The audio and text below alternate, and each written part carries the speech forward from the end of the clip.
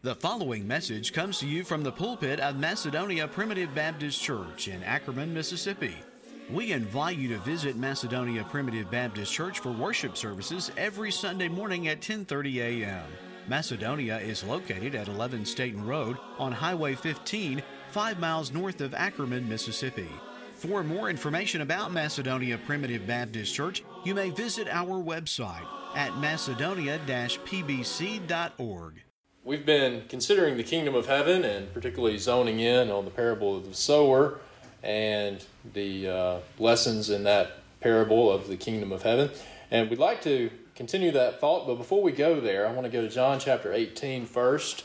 Very blessed services yesterday at New Prospect during the morning service, and then the afternoon, the ordination of Brother Ben Shettles. And Brother Charles Kitchens was very blessed with a message yesterday, stirred a lot of thoughts in my mind, but that's why I love listening to good preaching, is because I can hear a different perspective on some things that I hadn't noticed before. And I've been going to this verse so much here in John 18 and verse 36 in our consideration of the kingdom of God, but I had missed this point until Brother Charles highlighted that, and I wanted to note that this morning. John chapter 18, he's here before Pilate, and he says there, and Pilate says in verse 35, "Am I a Jew? Thine own nation and the chief priests have delivered thee unto me. What hast thou done?" I mean, you're here for a reason. I mean, they're trying to crucify you for a reason. What reason have you given your kindred to kill you? What could have possibly happened if you're, from my perspective, you're innocent. From my perspective, I can't find any fault in you. What could you have possibly done to make people that are your natural kindred want to take your life? And that's when he said, "My kingdom is not of this world. If my kingdom were of this world, then would my servants fight? Then I should not be delivered to the Jews. But now is my kingdom not from hence." I was studying out this week and delivering a message that will eventually be on the radio of our enemies and the world, our enemy of the fallen world system apart from God. And it's just a reality that the world hated Jesus, okay? The world hated Jesus and it killed Jesus, and therefore, if we're going to be followers and disciples of Christ, if the world hated Jesus, the world's going to hate us. He told them that. The world will hate you. And that really stood out to me there in this passage. What have you done that these Jews, he came to it his own received him not. What have you done to make them want to kill you? And he said, "I came preaching the kingdom." And boy, those scribes and Pharisees, look at the Sermon on the Mount, right? He was tearing down their power and their control and their authority, and he was setting up a new kingdom, and they hated it so much they wanted to kill him. So that emphasizes how challenging it is for us to press into this kingdom here in the world, right? Because even the Son of God came and set up his kingdom, and men not only rejected his kingdom, but hated his kingdom so much they wanted to put him to death, okay? Let's go to Matthew chapter 13 and consider the parable of the sower, or the parable of the soils. And we've made our way today, Lord willing, to the stony ground. We've talked about some that don't have the ability to hear the word, those that only have natural ears with no ability to understand spiritual things. And the wayside, one of the most important things to take away from the wayside is their problem. They're children of God, they hear the word, but their problem is they don't understand it, okay? They don't understand it. And now we'd like to focus on the stony ground. Matthew chapter 13, beginning in verse 3. "Behold, a sower went forth to sow. And when he sowed, some seeds fell by the wayside, and the fowls came and devoured them up. And some fell upon stony places." Now notice this language of the problem with the stony ground. We're going to come back to this. "They fell upon stony places where they had not much earth. Forthwith they sprung up, because they had no deepness of earth. And when the sun was up, they were scorched, because they had no root, and they withered away." And then he goes on to describe the thorny ground and the good ground. Now skip down to verse 18. Hear ye therefore the parable of the sower.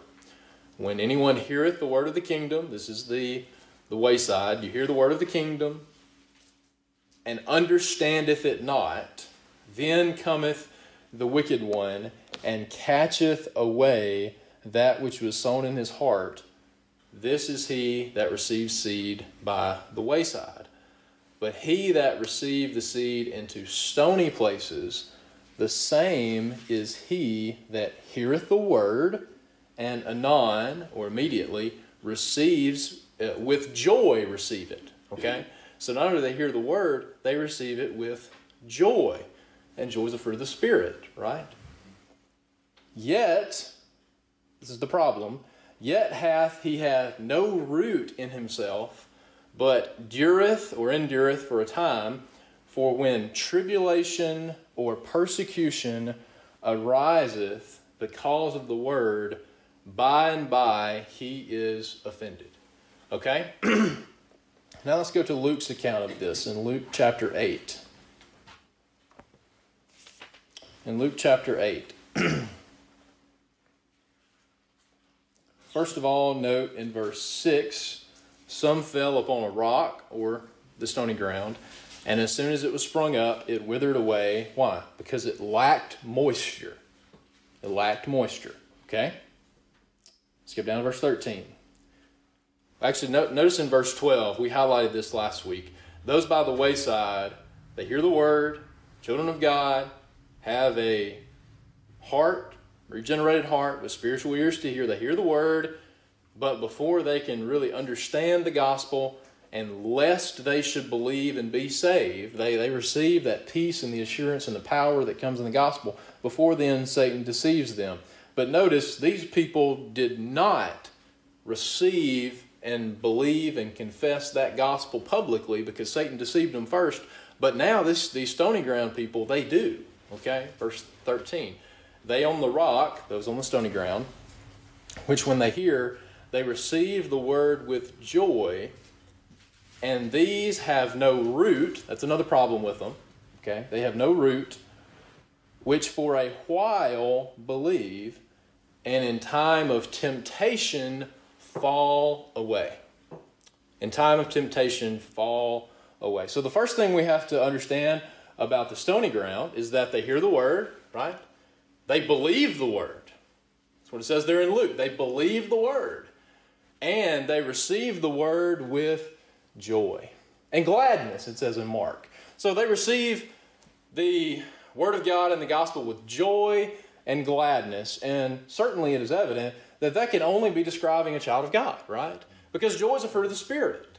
And the gospel is the savor of death unto death to them that are dead, but it's the savor of life unto life for those that have life. So it's evident if they respond this way to the gospel, they believe it, they receive it with joy.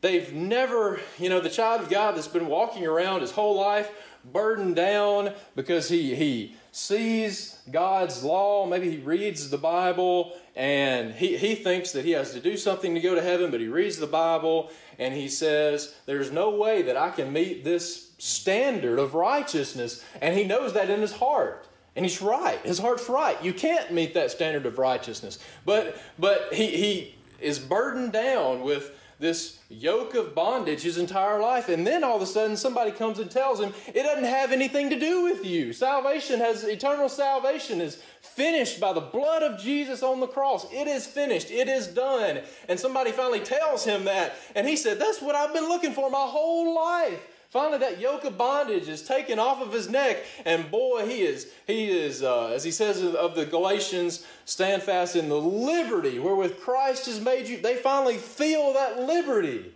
But we need to understand how susceptible God's little children are in those early infant stages of their walk of discipleship, right? How are they described? They're described as being babes in Christ. Boy, there's a lot of perils to a little bitty baby, isn't there? Especially when they're still nursing. He describes being babes in Christ and you're still partaking of the milk. Well, a nursing baby is in a very dangerous position, right? If left to themselves. Now, there comes time where they partake of that milk and they grow to meat and they grow to maturity, and then they can make more wise, discerning decisions, right? But those young babes in Christ that don't yet understand, they are so Satan is attacking the people who haven't believed and joined the church, right? That's what happened at the wayside. But we know that Satan's attacks do not stop after baptism. That's when it started, right? You remember that Jesus was baptized to fulfill all righteousness, and what happened immediately when the Son of God was baptized? He went and was tempted 40 days in the wilderness by the devil, okay? We need to understand how susceptible these children of God are when they haven't developed a strong, deep root system, okay? We're going to come back to that.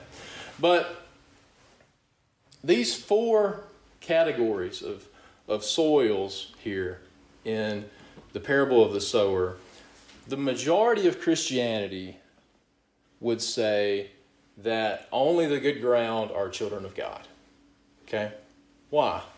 Because they're putting too much emphasis on their works, particularly the stony ground. You notice that language there, that it says, lest they should believe the gospel and be saved. Now, those are people that are never going to join the church, but we also need to understand the reality. Not only are all four of these children of God, but 3 out of the 4 are church members. Right? The stony ground, they believe.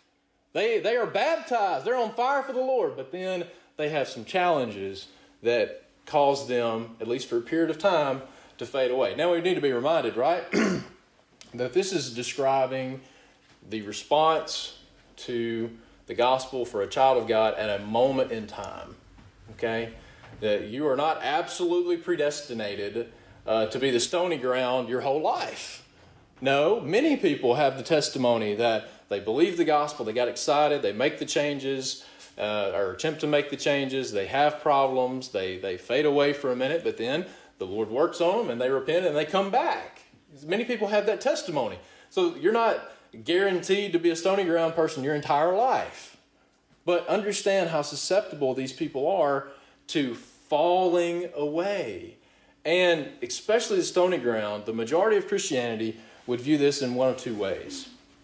If you believe in free will, who, Primitive Baptists, we describe all them as Arminians, but the funny thing is people that we would call Arminians have no idea what that means nowadays, so it's not really valuable to even use that language. People who believe in free will. God loves everybody.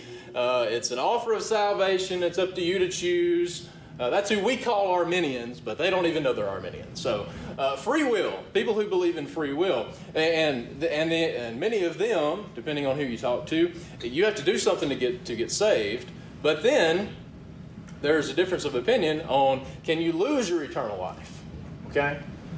Which, it just doesn't make a lick of sense, for anyone to say, I have eternal life, but then I can do something to lose my eternal life. I'm not even going to waste your time talking about that because it just doesn't make a lick of sense. But the more prevalent, especially today, the more prevalent doctrine in Christianity is a version of free will or backhanded Calvinism that says that if you don't do some metric, some quota, some requirement, if you are not, in my opinion, persevering in good works to a good enough degree, then that means that you're a false professor.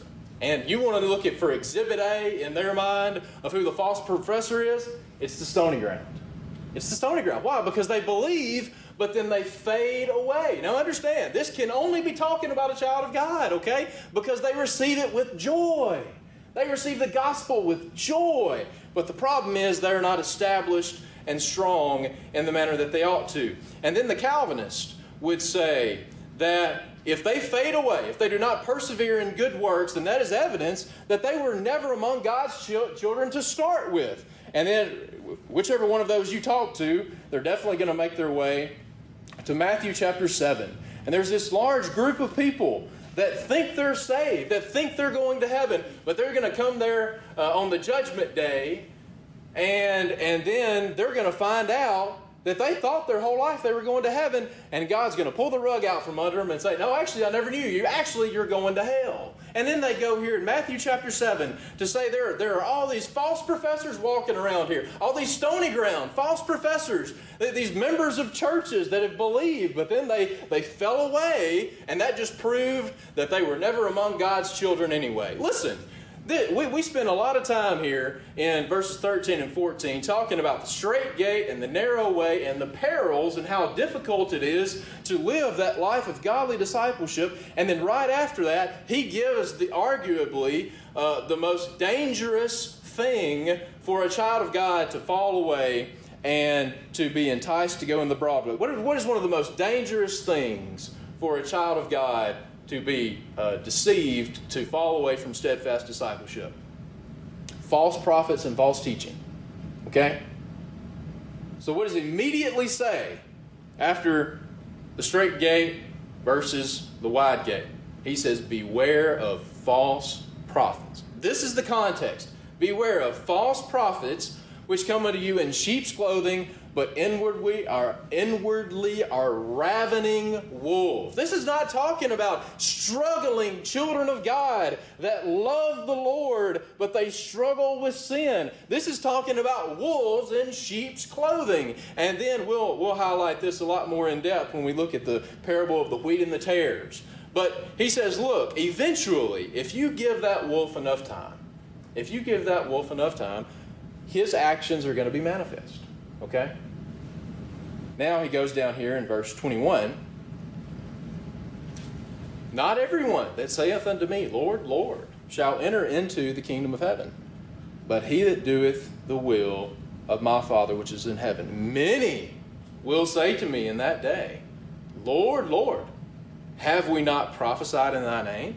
And in thy name have we not cast out devils? And in thy name hath done many wonderful works. Then will I profess unto them, I never knew you. Depart from me, ye that work iniquity. And this text is used so commonly to make a child of God doubt their eternal salvation. Which, by the way, if you put your confidence in eternal salvation in something you've done, notice there, have we not prophesied in your... They're putting confidence in things that they have done. Okay? If you put your confidence in that, you're always going to be disappointed. Your conscience is never going to be happy. Okay? But this is not talking about struggling children of God. It's talking about wicked, false prophets that, you remember back in the day when Moses and Aaron came back to Egypt and they did miracles, and there was a period of time where those wicked Egyptian sorcerers, they did the same thing. Right? You remember Satan, he says he transforms himself into an angel of light. Satan had a whole bunch of false apostles in the first century. And Paul had to call them on the carpet and stick the finger in their face and say, you are a false apostle. Satan did that. Now, these men are not sincere that they love the Lord. No, they were just going through the pretense of this their entire life.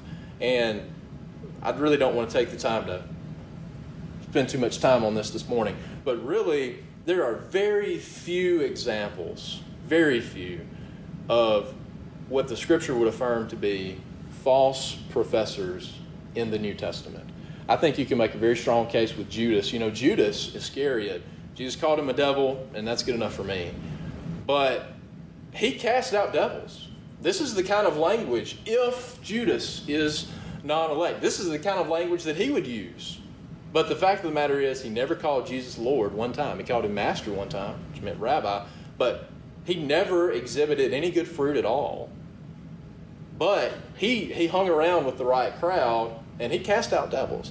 And then you look at Acts chapter 8 of Simon Magus, who saw that the outpouring of the Holy Ghost was done, and he said, how much can I pay you for me to be able to do this?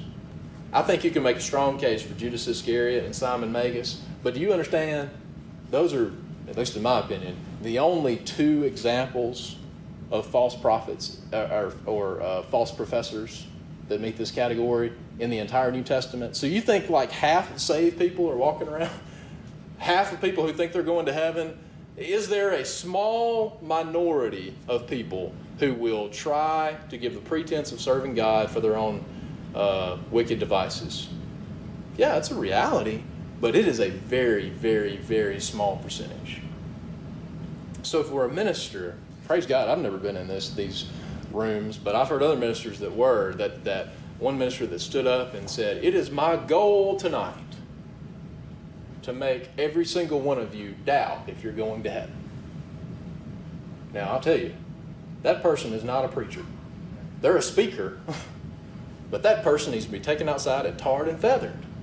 That is not the purpose of the gospel. The purpose of the gospel is to provide comfort and assurance, and it means something to God's children, and it doesn't mean anything to people that aren't.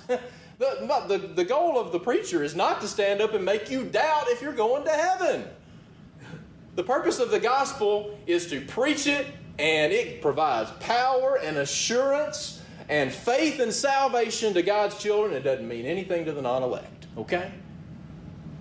So, the idea that there are all these false professors running around that think they're going to heaven, but they're not really saved, and then there's going to come a day where they think they're going to heaven, and they stand before the Lord, and He's going to say, "I never knew you, you're going to go to hell." And again, Exhibit A of that, for people who hold that false teaching, would be the stony ground Christian. Okay? But the reality is that God's children can fall away. That's the language it used, right? This is the discussion. Can God's children fall away from steadfast discipleship? But just think about that language. If you fall away means there's somewhere you're supposed to be, and now you're not there anymore. Do you know too many dead people who fall away? Is there much falling away in a graveyard? What are we in our nature? Dead in trespassing. Lost. People read in the New Testament all throughout the Bible, these lost people. And we need to go save these lost people. Well, from my study of the Scripture, every time that the word lost is used, it's talking about God's children. Lost gives the same indication. There's a place you're supposed to be, but now you're not there anymore, right? Lost sheep. You're supposed to be in the flock, but all of a sudden you're not in the flock. A lost coin. You're supposed to be in the owner's pocket, but I can't find it anymore. It's not where it's supposed to be. A lost son. He's supposed to be in the father's house, but he's down there in the pig pen, right? So a lost means you're supposed to be somewhere, but now you're not where you were supposed to be. Lost always talks about God's children. And how can a dead in trespasses and sin, unregenerate person fall away? They're dead. How many dead people fall? If you're going to fall, you have to have the ability to walk, don't you? You have to have the ability to walk to have the ability to stumble. You're supposed to be in what? How can you fall away if there's not a place you're supposed to be at? I mean, just the language of falling away clearly shows that that's talking about God's children, right? You have to be able to walk to fall. There's a place you're supposed to be, and now you're not there anymore. So God's children, if they are not rooted and grounded in the Word of God, they are so susceptible. And that's why in Matthew 18, when Jesus is talking about, except you be converted and become as little children, you will no wise enter into the kingdom of heaven. He said, look, if you offend one of these little ones, and that's just not talking about people 10 and under. That's talking about babes in Christ. There could be a 60-year-old who's a babe in Christ. And if you offend one of these little ones, he said, look, it's better for you that a millstone be hanged about your neck and you be drowned in the bottom of the sea. Why? Because they're so vulnerable. These little bitty lambs, these little bitty sheep are so vulnerable. And especially if a child of God, I mean, the world and the flesh and the devil and everything else is bad enough that they're having to overcome all of that. But how horrible is it for a child of God to say things that are going to discourage them? That's why he says, look, you're in a bad shape if you offend one of my little bitty babes in Christ, one of these little bitty lambs, and you cause them to err. But they are so susceptible. They are so susceptible. First of all, can a child of God fall away from steadfast discipleship? Galatians chapter 5. These are people at the Galatian church that had believed the gospel. They had felt the power and the salvation that we have in knowing what Christ has done for us. But now they were being enticed to go back to say Christ's word wasn't good enough. We have to add something to it. We have to add circumcision. We have to add the law. We have to add works. And he says, don't be enticed. And where did that false doctrine come from? It came from Satan. It came from false prophets, right? Stand fast, therefore, in the liberty wherewith Christ hath made you free. Be not entangled again with the yoke of bondage. Why? If you felt liberty, you know, these people this is in a societal or a national context. But if you've had liberty, why would you want to give up that liberty to the government? If you felt liberty, why would you want to voluntarily say, I want to stand back up and I really like bondage? But you don't think God's people can get confused? That's exactly what they said when they got out in the wilderness. You know what? Let's go back to the bondage of Egypt. What? What are you talking? Why would you want to go back to the bondage of Egypt when you felt liberty? It just doesn't make any sense. And these children of God had felt the power of the gospel. And he said, look, don't go back to putting a yoke of bondage around your own neck. Behold, I, Paul, say unto you, if you be circumcised, Christ shall profit you nothing. Profit you nothing. I want you to notice all these pronouns. This is important. To have the right context of what this is talking about. This has no bearing on if the blood of Christ was shed for them in heaven, and they're going to be in heaven with the Lord at the end of time. That has no bearing on it, does it? He has no effect to you. You're going to lose the power and the assurance of the gospel if you say Christ isn't good enough. I testify to you, to every man that is circumcised. You think you can just do circumcision? Got news for you. You got to do the whole law. He's a debtor to do the whole law. You can't pick and choose. You can't say, and that's why salvation by works never works, right? Is because you can't just do one thing. You have to be perfect. You can't just pray one prayer. You got to be perfect. And no man's perfect. Christ has become of no effect. Notice this language, it's important. No effect unto you. Has the death of Christ, children of God that have not believed him in the manner that they ought to, children of God that looked him in the face, even during his life, and looked at him, and not until after his resurrection, and said, I don't believe in you. Did that have any bearing on the shed blood of the Lord Jesus Christ on their behalf to save them from their sins? No. But it had a lot of effect to them, right? Christ has become of no effect unto you. Whosoever of you are justified by the law, ye are fallen from grace. Why are you fallen from grace? This is in Romans chapter 5. What is the effect of justification by faith?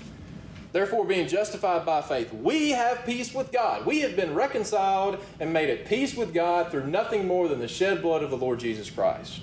But how do we feel the comfort and the assurance of the reality of eternal salvation? By us placing our faith solely in Jesus Christ. But if you place your faith in your obedience of the law, then you lose access. Verse 2, by whom we have access by faith into this grace wherein we stand. So these Galatians had entered in by faith in Christ alone to the gospel kingdom, and they had access to all this grace.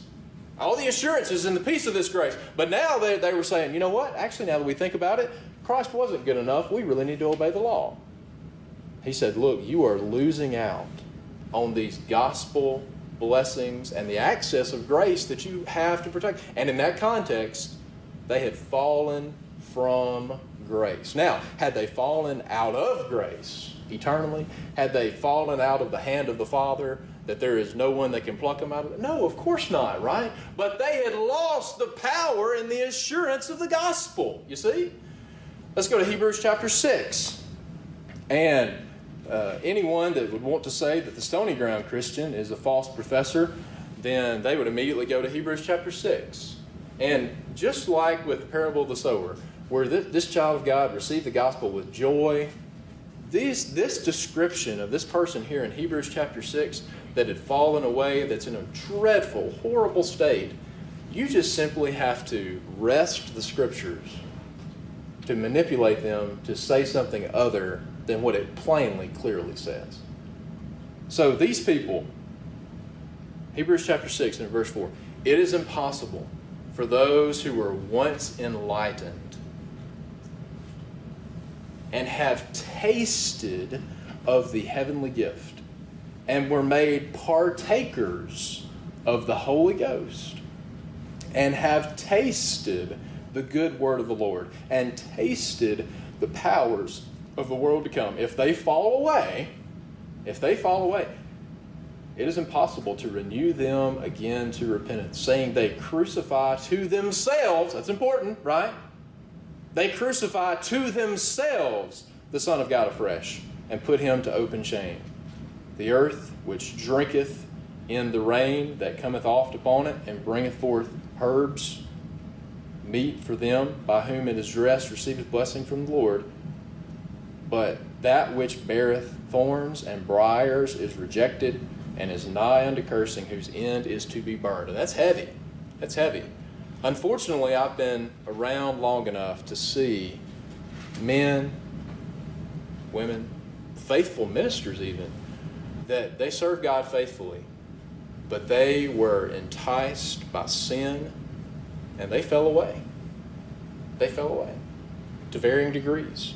And there are some people that I've done my best to tell them, this is the course of action that you're on. This is the broad way that leads to destruction. Repent, turn. But there comes a time, particularly with church discipline, for the health of the body, the language it says in 1 Corinthians 5 is you turn them over to Satan for the destruction of the flesh. And there comes a point where you labor with them, but there comes a point where you say, I've done all I can do. There is no person that is beyond repentance of the Holy Spirit. No person. But it is impossible for you to bring them to repentance. When you've labored with someone, and I'll tell you, if you have, this is the kind of abundant life that I want to live. I mean, people that say, well, no, you're going to Greekify it and try to have all of these, this is not what the word means and all this kind of garbage to say it doesn't mean what it means. If this is the state of unregenerates, this is the kind of life that I want to live. I mean, this is what I want. What do I want? I want to be enlightened. I want a taste of the heavenly gift. I want to be a partaker of the Holy Ghost. God won't give that to unregenerates. Why would he be wasting his time giving all of this to unregenerate? This is the abundant life right here. Tasting of the good word of the Lord. Tasting of the powers of the world to come. That's what I want. And that is part of what the stony ground child of God feels when that power of the gospel first comes unto them. And I'll tell you, to whom much is given, much is required. That's another reason why the Lord is so harsh with these. If you get it, boy, I'll tell you, we have been given so much in the knowledge of the gospel, and we have not used it appropriately. And there are ignorant children of God that are way better than we are. Boy, they got all the spirit in the world, but they don't have near as much truth as they need. And we've got the truth, but we don't have hardly a lick of spirit. There are children of God that feel this so much more than us. And if you felt it, if you have the knowledge of what Christ has done for you, and you have felt it, and you've tasted it, and you have been entrusted with that, and then you say, you know what, it doesn't really matter. I'm just going to go home. I'm going to forsake it. It says later in Hebrews, I'm going to forsake the assembling of ourselves together. I'm not going to come to church. I'm not going to fellowship with the saints. If you choose to do that, boy, you are in severe judgment of Almighty God. Because that is dishonoring to the blood of Jesus. It's dishonoring to the church. It's dishonoring to Christ. And you labor with them, and you say, you are falling away. I can see you falling away. I can see you engaging in this life of sin. And then you try to pull them back, and they ignore you, and they ignore you, and they ignore you. This is what the Word of God says. And they ignore you. There comes a time where you say, you know what? If they ever come back, it's going to have to be the power of the Holy Spirit. And that's what this is saying right here. Okay? Now, this language of falling away, which, by the way, 1 Corinthians chapter 9. 1 Corinthians chapter 9. We need to understand that if we are not vigilant in our discipleship, we can, and to a large degree, we will fall. We will fall. This idea that God has pre-programmed obedience to persevere in faith and holiness, part of the package of the new birth, part of the calling, is that there's no way that a child of God can ever fall away. And if they do, that just means they're a false professor. That is very dangerous doctrine for a child of God. And I'll tell you, that is going to be a prime target for Satan. Why? 1 Corinthians chapter 10 and in verse 12. Wherefore let him that thinks he standeth take heed lest he fall. If you think that there's no ability for you to fall, boy, you better watch out. You just put a target on your back from Satan. Even the Apostle Paul, we would look at him. There's no way that he could ever fall away. He said in the very previous chapter, I keep my body, verse 27, I keep my body under subjection and bring it, I keep under my body and bring it under subjection, lest that by any means, when I have preached to others, I myself should become a castaway. He said, if I don't keep my body under, I have the same lustly, fleshly, sinful desires as every other child of God has when they still have the old man. And if I don't mortify those deeds, he said, I can make shipwreck of my life. That word castaway right there means disqualified. I have unfortunately seen ministers that have totally disqualified themselves from the authority. I'm not saying they're not children of God. They may be in heaven at the end of time, but they have no authority to teach publicly in the church of the Lord Jesus Christ because they did not keep their body under subjection. They have lost the authority and the privilege of standing in that role of responsibility. And you want to know the first danger of that is pride. We know in the book of Proverbs, don't we? Pride goes before destruction and a haughty spirit before a fall, wherefore that thinks he standeth. Well, that's pride, isn't it? Peter. What did Peter say? God, the Lord said, you're going to deny me.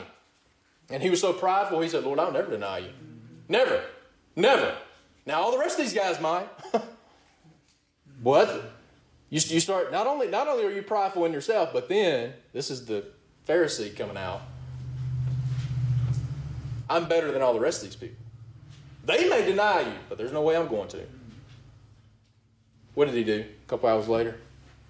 He denied the Lord. Right? If you think you can't fall, you better watch out. Satan's coming after you. Satan's coming at you hard. Wherefore that thinks he standeth, take heed lest he fall. So this idea that a child of God can't fall, you're putting the sheep in a very dangerous position. Very dangerous, because they're not going to be sober. They're not going to be vigilant. Why do they need to be sober and vigilant? Because your adversary, the devil, the roaring lion, seeking whom he may devour. And by the way, who's he using to try to devour you? Wolves in sheep's clothing that we talked about earlier, right? That's why you got to be sober, be vigilant. Now, these stony ground Christians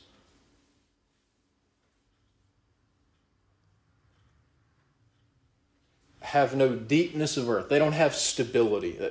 The longer we grow, just like in a child sense, you start out with milk, you grow on milk, and then you progress and you mature on to meat that allows you to grow stronger. Well, it's obvious that when the first person, when you're baptized, you don't have great depth of a root system yet, do you? It takes time. And it takes nourishment and no moisture, right? It takes nourishment for that root system to grow down and deep. But they're so zealous, these stony ground children of God are so zealous that they want to put these things in practice in their life, but they don't have the maturity and the strength in God's word to be able to withstand the inevitable persecution and temptation that comes. It says here in 1 Peter chapter 4 that this is who you used to be, but then you decided you were going to repent from that, which is what God's children ought to do. For the time past of our life may suffice to have wrought the will of Gentiles, which we walked in lasciviousness and lust and excess of wine, revelings, banquetings, and abominable idolatries. That's who we used to be. But now I'm not going to live that life anymore. But then wherein they think this is who your running buddies used to be. They think it's strange that you run not with them to the same excess of riot, speaking evil of you. See, now that's what happens. Remember, why are the Stony Ground people, why are they enduring tribulation and persecution? For the word's sake. They hear the gospel, they read the word of God, and oh, wait a minute. I'm not supposed to be cheating on my taxes. I'm not supposed to be living with people outside of marriage. I'm not supposed to be coveting. I'm not supposed to be, oh, wait a minute. I got to put away all that stuff. And when you start doing that, it's going to cause friction with the people who don't have a conviction of that, right? And they're not strong enough. They're not stable enough. They don't have an even root system. And when people start persecuting them for implementing the Word of God in their life, what do? They cave. They fall away. This is not even necessarily talking about such as the Galatian church. This is not talking about their rejection of the gospel. You know, I don't necessarily think that the Stony Ground person that he doesn't believe in grace anymore. He may still believe in grace.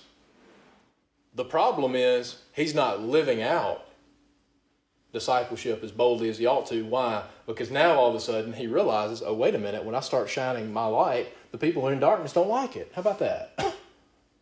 So that's the same thing Jesus did, right? He shined his light, and the people that were in darkness, they sure didn't like it.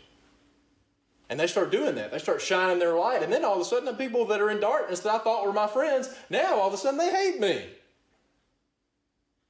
And they're not strong enough, which, by the way, that's why it's so important to have the right stability and structure in the church. Because they need to understand you're not alone. You do have people that are going through the same challenges. You do have people that love you. You do have people that can teach you in God's Word. That's why you have to be in the community of the church. That's why you cannot be a healthy, successful, vibrant Christian by clicking a button on a computer and watching a live stream. Okay? You can't. There's a place for that for people that are in very limited circumstances, but you are hurting your overall Christian spiritual life. And what are you going to do if you isolate yourself from the body? What are you going to do when Satan attacks you? You see? That's why God gave us a flock. That's why God called, let's go to Ephesians chapter 4. That's why God called under-shepherds to protect you and to be a watchman on the wall and to notify you when danger is coming, but also to strengthen your root system to where you can be stable and strong. He says here, you gave gifts unto men, and all of these gifts of the gospel ministry, particularly pastors and teachers. But what's one of the main purposes of God doing that? Verse 14 of Ephesians 4, that we be henceforth no more children. You need to be growing up to maturity. We're not children anymore, but notice this imagery. Tossed to and fro with every wind of doctrine by the sleight of men and cunning craftiness, whereby they lie in wait to deceive. That's the false prophet that's trying to deceive that vulnerable new convert, you see? What is the protection against that? The ministry, the Word of God, the church, being in the place where God is blessing His minister to strengthen the body. I want to highlight a few verses very quickly in regards to what are the problems with the Stony Ground. They had no deepness of earth, they had no root, and they lacked moisture. Okay? I'll highlight a couple of verses for you real quick that talk about roots. Ephesians chapter 3, verse 17. That Christ may dwell in your hearts by faith, that ye being rooted and grounded in love. Rooted and grounded in love. Colossians chapter 2 and in verse 6. As ye have therefore received Jesus Christ the Lord, so walk ye in Him, rooted and built up in Him and established in the faith as ye have been taught, abounding therein with thanksgiving. The Word of God and the gospel and the church is the remedy for all of the perils of both the wayside, the stony ground, and the thorny ground. Okay? What's the remedy for how does your root system get strong? With moisture, right? With moisture. And what's the moisture that we have to strengthen those roots? Isaiah chapter 55. Isaiah 55, verse 10. As the rain cometh down and the snow from heaven, and returneth not thither, but watereth the earth, and make it bring forth and bud, that it may give seed to the sower and bread to the eater, so shall my word be that which goeth forth out of my mouth, and it shall not return unto me void, but it shall accomplish that which I please, and it shall prosper in the thing whereunto I sent it. When Jesus was talking to the Samaritan woman at the well in John chapter 4, he said, if you take of this water, you'll get thirsty again. But if you partake of the water that I am offering you, it will be a fountain of living waters springing up into you unto eternal life. You see, that's what the Word of God is. That's what the gospel is. It is the moisture and the nourishment that we need so our roots can get deep, they can get strong, and we're not tossed to and fro by every wind of doctrine. I'll tell you, there are just some Christians that are so immature that, I'll tell you, if you get your doctrine from Facebook and Instagram and online, you're in trouble, all right? They don't have enough discernment to look at something and test it by the Word of God. Instead, they're swayed to and fro by every wind of doctrine. What's the remedy for that? The Word of God is the remedy for that. Okay, let's conclude here in Psalm chapter 1. Psalm chapter 1. Now in verse 3, this is where we all want to be. We all want to be prosperous, fruitful, deep-rooted trees by the rivers of water, bringing forth fruit to the glory of... That's the good ground, isn't it? That's the good ground. We all want to be good ground by the grace of God. This is the end result. But understand, that didn't happen randomly. What's the end result? Psalm chapter 1 and verse 3. He shall be like a tree planted by the rivers of water, that bringeth forth his fruit in season, and his leaf shall not wither. That's the problem with the stony ground, right? Right? They fade away, which, by the way, the language there, that when the sun got up, when the sun and the heat got turned up, they withered away and they were scorched by the sun. That's the language. That's what happens when the heat of persecution starts coming. They don't have enough, which, by the way, it's very evident, right, that if you don't have any moisture and the sun comes up, what are you going to do? You're going to get scorched, aren't you? Right? But you're going to have plenty of moisture if you are planted by the rivers of water, right? You're going to have plenty of moisture if you're in the right location, if you're planted by the rivers of water. And they're not going to wither. His leaf shall not wither, and whatsoever he doeth shall prosper. That's what we want. But here's how you got there. Verse 2. But his delight is in the law of the Lord, and in his law doth he meditate day and night. And I will present for your consideration that really verse 2 is the reason why the external actions are godly in verse 1. Out of the abundance of the heart the mouth speaketh. Out of the abundance of the heart are our external actions. The reason why blessed is the man that walketh not in the counsel of the ungodly, nor standeth in the way of sinners, nor sitteth in the seat of the scornful. Why are the external actions godly? Because of his commitment to the Word of God in his heart. You see that? And then you commit to the Word of God in your heart. You allow those strong root systems to grow. And we all struggle. We all have challenges. But you should get strong enough with a deep enough root system that you're not going to be totally collapsed when tribulation comes. Now, what we're going to find, though, is the more appropriate and the more timely lesson for many of us. Because I know all of you well enough to know that you haven't necessarily sprung up and then faded away. No, you're bringing forth good ground. The problem is dealing with the thorns that quench our fruitfulness in the kingdom. That's what's really applicable to us today. Because I know if they're Stony Ground Christians that have fallen away, they're not here today, right? If they're following that pattern, they wouldn't be here today. We need to know them. We need to find them. We need to minister to them and certainly encourage them to come back in the conviction of the Holy Spirit. But understand, the problem with the Stony Ground child of God that received the Word of God with joy, with gladness, boy, that gospel ministered to his soul. And he was so excited. You know, we haven't had one of these members here at Macedonia, but I know other churches that have. And it is so invigorating to see some of these people that come from a different background, and then we just kind of get ho-hum, oh, salvation by grace, oh, praise the Lord, finished work of Christ. Yes, so happy that Christ saved us by grace alone. And we just kind of get used to it. But then you have these people come in from the outside, and they're like, what? That is amazing. God's grace is amazing. I can't believe how good this is. And we need that shot in the arm, don't we? To see someone come in and say, and then what we take for granted, and they're like, wow, this is the most amazing thing I've ever heard. I don't have to do anything to go to heaven. No, you do things because you are going to heaven, right? And you see those people get so excited about it. And it's great encouragement for us to see that.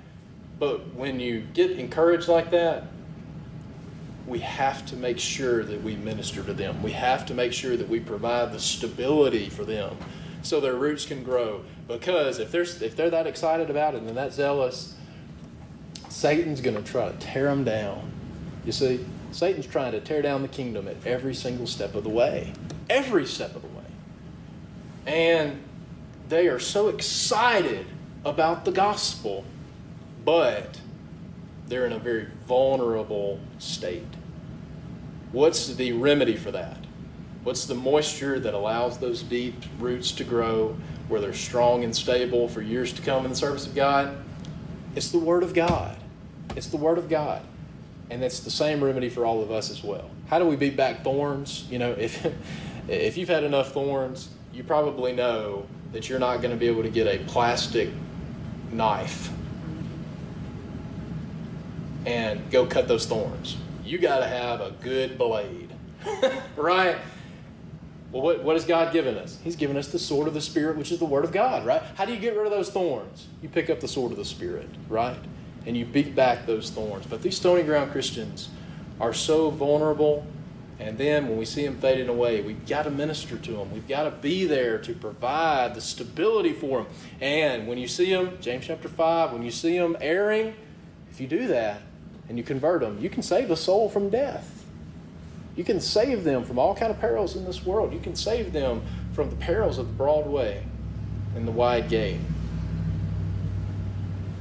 We need to do our best to provide that stability and structure for these young, little one, babes in Christ Christians, to allow them to grow strong so they can be the good ground, right? That's the goal, is long-term fruitfulness. Long-term fruitfulness. I'm thankful for people that get excited, but I'll tell you, discipleship is not a 2 to 3 month 100-meter dash. It is a long-range marathon. And boy, you got to train for that marathon, don't you? You got to have strong roots, but you have to train for it. Which, by the way, going back to moisture, how are you going to run that marathon? You're going to need good water supply, right?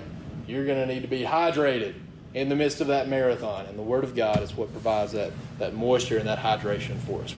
We thank you for listening to today's message and invite you to visit Macedonia Primitive Baptist Church for worship services every Sunday morning at 10:30 a.m. Macedonia is located at 11 Staten Road on Highway 15, 5 miles north of Ackerman, Mississippi. For further information about Macedonia Primitive Baptist Church, you may visit our website at macedonia-pbc.org.